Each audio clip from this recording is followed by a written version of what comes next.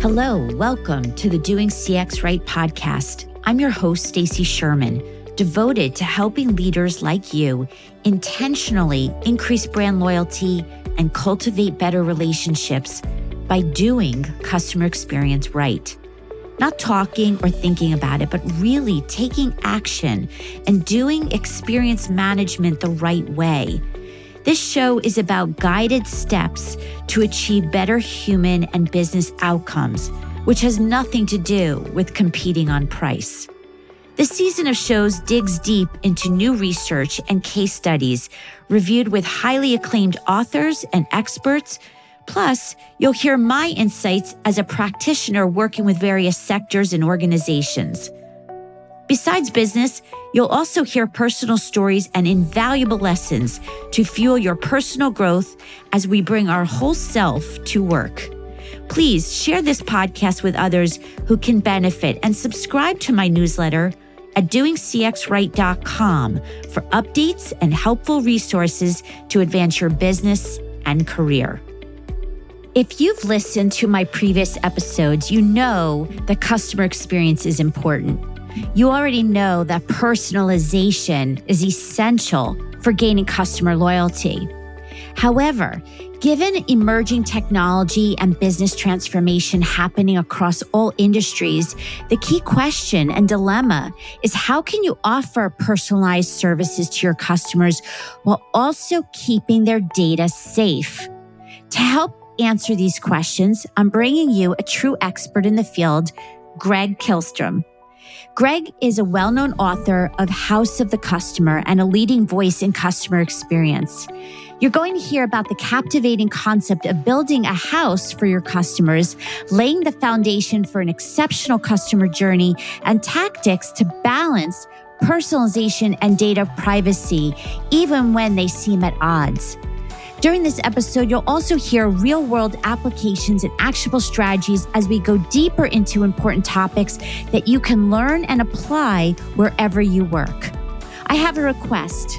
Please share this show with others who can benefit and join my newsletter at doingcxright.com for a lot more helpful tips to differentiate your brand with customer experience at the forefront. Now, let's get started. Hello, Greg. Welcome to the Doing CX Right show. Yeah, looking forward to talking with you. Oh, same. Feeling is mutual. First of all, I want to go into and tell the audience, who are you? What do you do professionally? Sure. Yeah, so I come from originally a marketing background. A lot of people, I guess, get into CX from marketing. I'm one of those people. So I got started early days. I got started at a tech startup and quickly learned that I liked that intersection of creativity, marketing, technology, all of the above. And so I then started a marketing agency.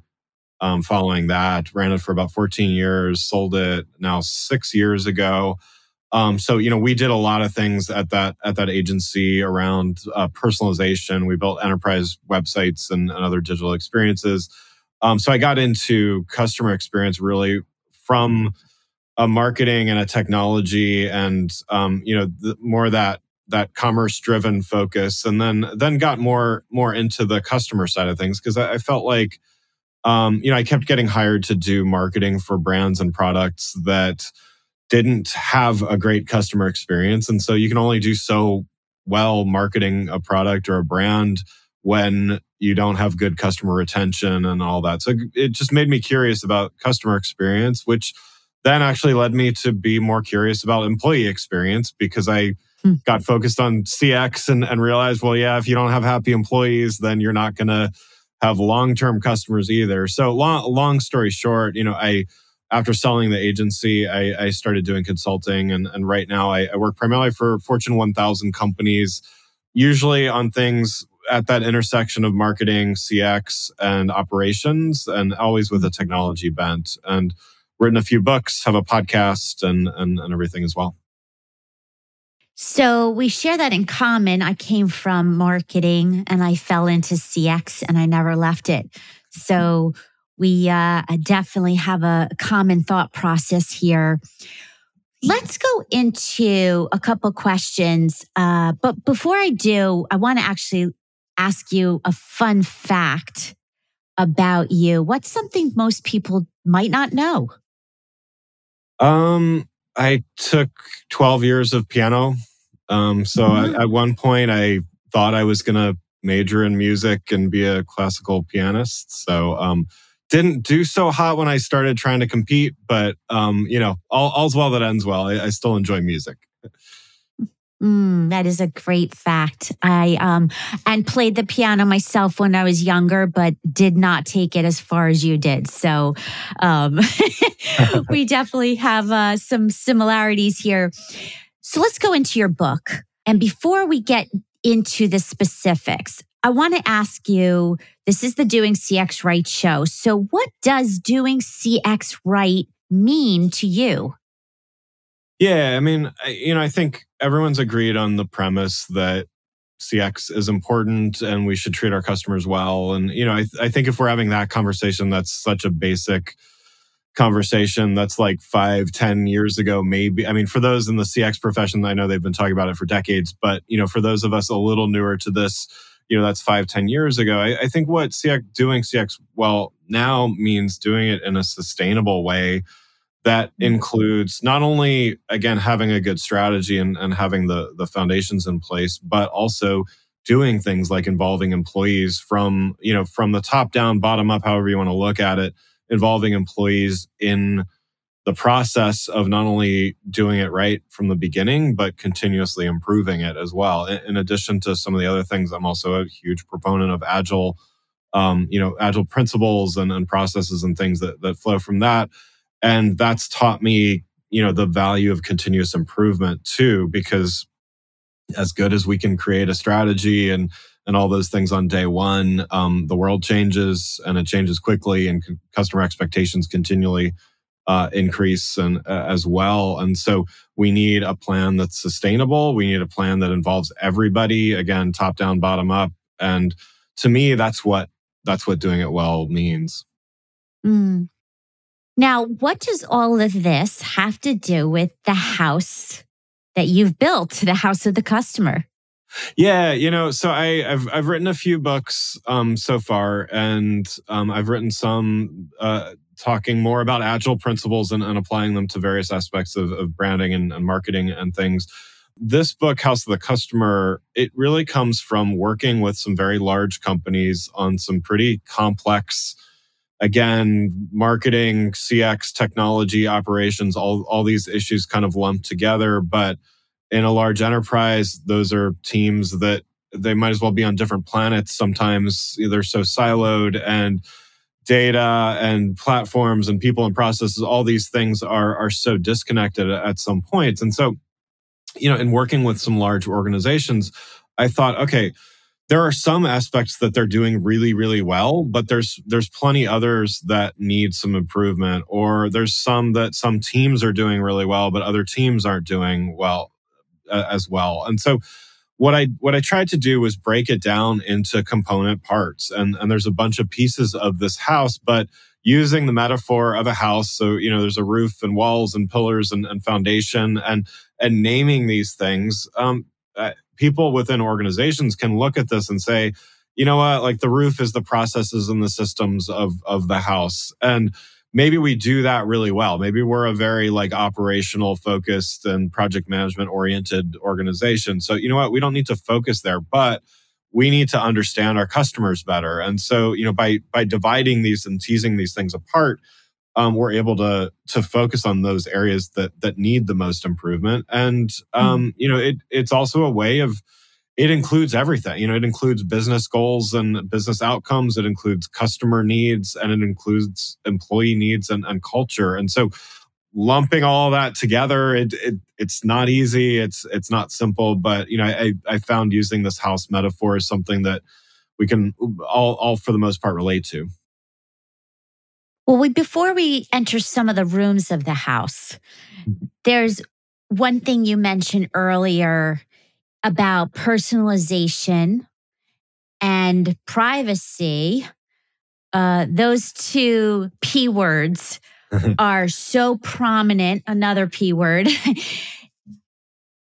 Talk to us about privacy. We know that there's a lot of concern and worry with technology these days. How do you, what's your view on that? What do you say to people who are scared about the technology, but yet we know we need to embrace it and we use it also to personalize? Yeah, definitely. And so, I've been involved, since early days of, Europe's a little ahead of us with some of the regulations on consumer data privacy. So GDPR, those of you that work with multinationals certainly familiar with that already. So I was involved with some of the customers I was working with in the early days of that, where it was really the wild. But it reminds me now the AI regulations were sort of in that sort of nebulous gray area there. Consumer data privacy is still, though, not well defined. And if you work globally, it's different everywhere. It's even different within different states within the United States. And so, the approach here is there's a few philosophies to take, and different organizations that I've worked with have taken different philosophies. One is lowest common denominator. If Europe has the most stringent requirements, let's design our privacy standards for Europe, and then California and other places in the US and elsewhere in the world, they're no more strict than Europe. So we're gonna it's kind of a catch-all. There's other ones that are more federated, and we look at this approach of let's use as much data as we can for the place at hand. So the United States is a little more lax than Europe, so maybe we can do a little more personalization there. All that to say, that's kind of the technical parts, technical also being legal and stuff. But at the end of the day, customers, we know from seeing stats, I mean, there's a million stats out there. Customers value personalized content, offers, experiences when we provide that to them. They're turned off when they don't receive those and they go elsewhere to get more personalized experiences. What brands need to do is make it very clear that when you give me a piece of information, I'm going to use it. I'm going to be a good steward of that data for sure. But they're going to use it in a way that is meaningful. They're not just going to ask for random facts about you and then just store that in a data lake somewhere. And it's a food company. Why are they asking me about what kind of mountains I like to ski on? It's sort of like, make sure that what you're asking and the data that you're collecting is relevant to the offers and content that you're going to provide. And then customers are, for the most part, going to be willing to provide that. So in other words, full transparency by the brands. Yeah. It's like if you're asking for a lot from customers, I mean, our data is the most valuable thing that we can give a brand these days. And customers more and more know that. And so, and yet they're not, I'm not averse to, telling a hotel company that I like to stay on floors that are higher to the sky than the ground, because they use that information to give me a room that I enjoy staying in more than others. So but again, asking a completely irrelevant question and just having that about me, that's just kind of not only weird, but it doesn't make me feel a lot of trust for that brand if they're asking me a lot of stuff that, well, who are they selling my information to that's going to find that useful? And do I want them to have that information? Or that's maybe a worst case scenario, but you know what I mean? It's like, let's tie the information that we're requesting from people to a real valuable thing that the brand can then offer their customers. It's definitely a balance because we know we need personalization, but we know that personalization requires data. And so that's, I think, the delicate dance that companies are facing. Yeah. What is your personal view, because we're all guessing right now, in terms of the technology, avatars, and voice cloning? I mean, that's a marketer's dream, but a consumer nightmare? I'm not sure. What's your view? Yeah. So I mean, I guess there's a few things here. I mean, one, I'm an optimist about all of this stuff, and I've been doing this for a few years, and I remember the early days of Photoshop where, oh my God, now we can Photoshop people into whatever backgrounds, and how can we ever tell that Mm, something is Photoshopped? And now I would say most people can tell when a photo is faked. And, there's deep fakes and there's deeper fakes and all those kinds of things. And so, AI and things are helping us get better. But, so from a fraud perspective and everything like that, I think humanity will catch up to the fraud. It's like the constant dance of like cybersecurity. It's like, cybersecurity catches up and then hackers get a little smarter, and it's this dance that will never end. And I think that part is, it's going to continue, and I think we'll get smarter. I think the other part of that is just the, even when it's not done for, fraudulent or nefarious purposes, the lack of humanity in communications. And, because you can mimic a human voice, or because you can use generative AI to have a chat response or things like that, is it the right response? And sometimes, I'm a huge proponent of AI when used well, but you got to know when you've got to be transparent about its use, because I don't like chatting with AI if I don't know that it's AI. If I know that, then, I take it as it comes, and, it's either a good experience or a bad experience, but at least I know what's happening and the brand's being transparent. But, I think that comes into brand transparency too. It's just like, the technology is available. It's getting better all the time. It will be better. But, when is a person the right application to use, and when is a non-person the right application to use? I think brands are still trying to figure it out. And I don't blame them, because a lot of this stuff is pretty new. Well, given your high focus on personalization and that being so important, with also the mindfulness of privacy, what brands do you see doing it really well, or that fueled part of your book in the House of Customer? What comes to mind? Yeah. I mean, I think, without naming too, without getting too specific here, I mean, I think what I know and the brands that I'm loyal to use a combination of real people and automated stuff. I mean, a Fortune 100 company cannot reach out one to one to every customer that uses their product, and therefore they've got to automate things. Again, I think it's in the application of automation versus using real people when needed. And, so a bank that I'm loyal to does a lot of automated messaging, but when I need them and when I have a question, I've been an early adopter of some of their products and things like that, and given them feedback. I know that there are real people reading my feedback, because I've actually seen features that I've recommended implemented into their products. And so I think it's, again, the right application of personalization. And, when it doesn't really matter that I talk with a human, go ahead, send me automated messages, and do all of that. As long as it's relevant to me, I don't care if it was auto generated or not. And so, Mm, I think companies that are able to do that are able to make images and offers and all those things truly relevant to what I'm seeing, and, what other consumers are seeing. That's, that the statistics that I've seen are it resonates really well. mm. Well, what can companies do to make people address the fear of privacy for the benefit of personalization? Is it specific messaging? Is it, what can they do? Yeah, it's a good point. I mean, there is that weird, like, how personal should we personal, like having a picture of my front door in an advertisement might be a little like a bridge too far as personalizing. Like, on the one hand, wow, that would be kind of cool to that they would do that, but it's super creepy and I wouldn't want that. So, so again, how personal is personal? I think this comes Yeah. down to what's beneficial to the customer. Is it beneficial for me to see my front door? No, it's just weird and creepy.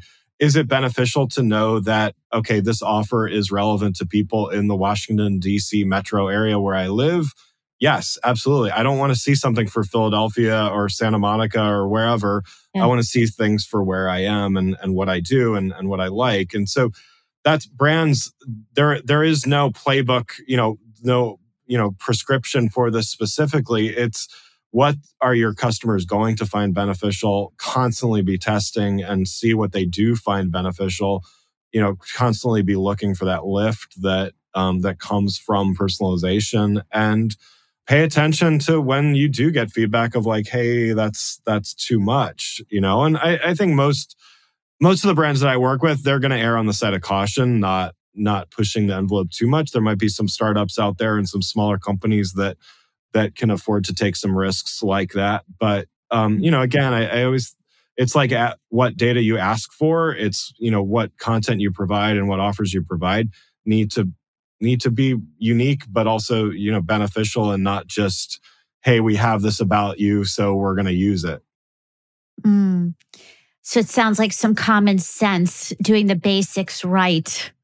Right. Key. And then move from there. I mean, because again, even sophisticated organizations, they're struggling to keep up with the demand to truly personalize. And so you don't have to go. I mean, the book touches on the concept of one-to-one omni-channel personalization. And for many companies, that's science fiction right now. And that will happen, and we'll all get there at some point. But it's a North Star that we should all be striving for. It's not like we got to do this tomorrow if we're really just, rubbing two sticks together trying to start a fire right now. It's okay, let's make things better. Let's, if we're marketing the same to absolutely everyone right now, let's start breaking it into audience segments. If we're already using segments, let's break it down further. Let's get to one-to-one, maybe on a single channel or two, and start there, and then learn and then adopt. Because I mean, in many cases, tying 5 channels together, it sounds nice, but it takes months and sometimes years to get those teams to even work together at a large enough organization. It would be better to just learn from a couple channels and then adopt that from there. Mm. With your house of customer, there's 7, right? Is there 7 principles to the house? Yeah. Okay. So at high level, what are the 7? And maybe we'll dig deep into one, given the time we have left. Yeah, sure. Yeah, I know it's a lot to cover. So yeah, over the roof over our house is the processes and systems that they protect us when we don't know what to do. Sometimes those processes help us and guide us. And the walls of the house are, on one side we have the business objectives, because those, as much as we want to serve customers and employees, we also need to keep the lights on. And so we need to make sure we have objectives, and on the other side are the outcomes. So, we need to achieve those business outcomes. The foundation of the house is the agile customer-centric culture. And so while it's customer-centric, it's also built around employees and motivated employees and employees that feel value and purpose in their work. And some of that purpose can come from serving customers and just doing a great job and innovating on behalf of their customers. And then in the middle, we have 3 pillars, which are understanding, serving, and listening to our customers. And so, that is everything from the data that we collect, that we talked about already, the data we collect about our customers, how we use that data, how we serve personalized experiences and other things to customers. And then what do we do when, with their reactions to that? So how are we listening to those customers? And then it feeds back in this, continuous and virtuous cycle of, we get feedback, we improve, and we improve everything. We improve our processes, we improve our culture, and ideally, business outcomes, and how we serve our customers. And that's how you make a house last a long time. Yeah. So as we're coming to the end, I'd like to dig into some fast questions, which is leadership. What is the best leadership advice you've received or you gave to somebody else? Yeah, I think the best advice I've ever gotten regarding leadership is on feedback, and feedback is a gift. Mm. It's not Mhm. it's not an insult. It's not good constructive feedback. Is I it took me, I'll confess, way too long to really embrace that. But yeah, once I did, it's amazing when people stop giving you feedback. That's when you have problems. That's when people are Yeah. unengaged and kind of checked out. Mm, absolutely. And people don't want feedback because they don't want to know the truth sometimes. And that's Right. not a reason to not get feedback. It's not easy to be a leader, and it's not easy to hear criticisms or even mostly positive feedback, but that 1 or 2%. But it's once I started getting over that, I became a better leader, and I did better work. Absolutely. With all the research that you've done, with all the books that you've written and talking to people and getting feedback and working with companies, what would you say is a key takeaway if you wanted people to remember one thing? What would that be? Yeah, I think it's that you can start small and grow and iterate. And it's Mm, again the house, it's that concept and 7 pieces and all that. It's daunting, right? One-to-one omni-channel personalization. It's really, there's a lot that can be done. There's a lot that should be done over the years ahead, but you can start small. You can embrace a culture of experimentation, and there is no such thing as failure if you learn from what you do. So, start small and iterate from there, and it all of a sudden you've done a lot. yeah, absolutely. Well said. And finally, you have a birthday coming up. And my question for you is if you could go back in time to your younger 20-year-old self, based on what you know now that you didn't know then, what would you tell younger Greg? Um, Yeah, I mean, other than the leadership advice, I probably would have learned a little more about business before I started one. But I've learned a lot in retrospect and got my MBA and did all that stuff over the years. But I started a company when I was 24 years old, and that was an adventure in and of itself. But yeah, just I think the value of researching and learning and taking the time to do that, I've never found it to be a waste, even if it was something that I didn't end up pursuing. Mm, It's just I've just grown to love learning more and more, and I guess I wish I would have taken that more seriously in college and stuff too. But yeah. yes. Well, all the college kids, if any are listening, listen up, take the advice. And also, Greg, it shows your resilience, that you were determined, even if you didn't know, you figured it out. And so I applaud you for that. Oh, thanks, appreciate it. Well, I'm so glad to have you here. And in the show notes, I'll include your website and your books. And I know people will enjoy listening and getting to know you more. So thank you for being here. Yeah, thank you so much. Really appreciate it. Thank you so much for joining today. I hope you will apply the lessons shared, and also requesting if you would leave a review on Apple would mean a lot. Head over to doingcxright.com to learn more ways to connect with me and improve your CX. Until next time, I'm Stacy Sherman, doing CX Right.